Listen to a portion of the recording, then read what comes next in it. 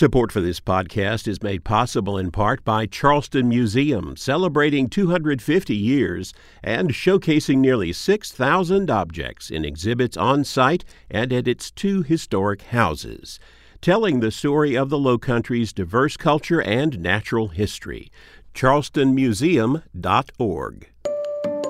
This is Walter Edgar with South Carolina from A to Z. W is for Whipper, William J., died 1907, legislator.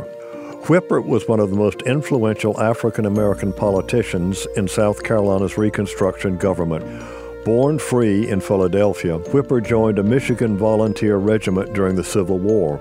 At the end of the war, he was among the federal occupation forces in South Carolina. He settled in Beaufort and became active in Republican Party politics.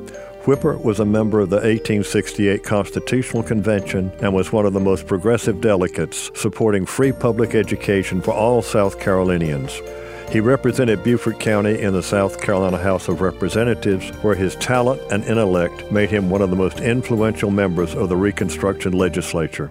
William J. Whipper's last political duty was as a delegate from Beaufort County to the State Constitutional Convention of 1895.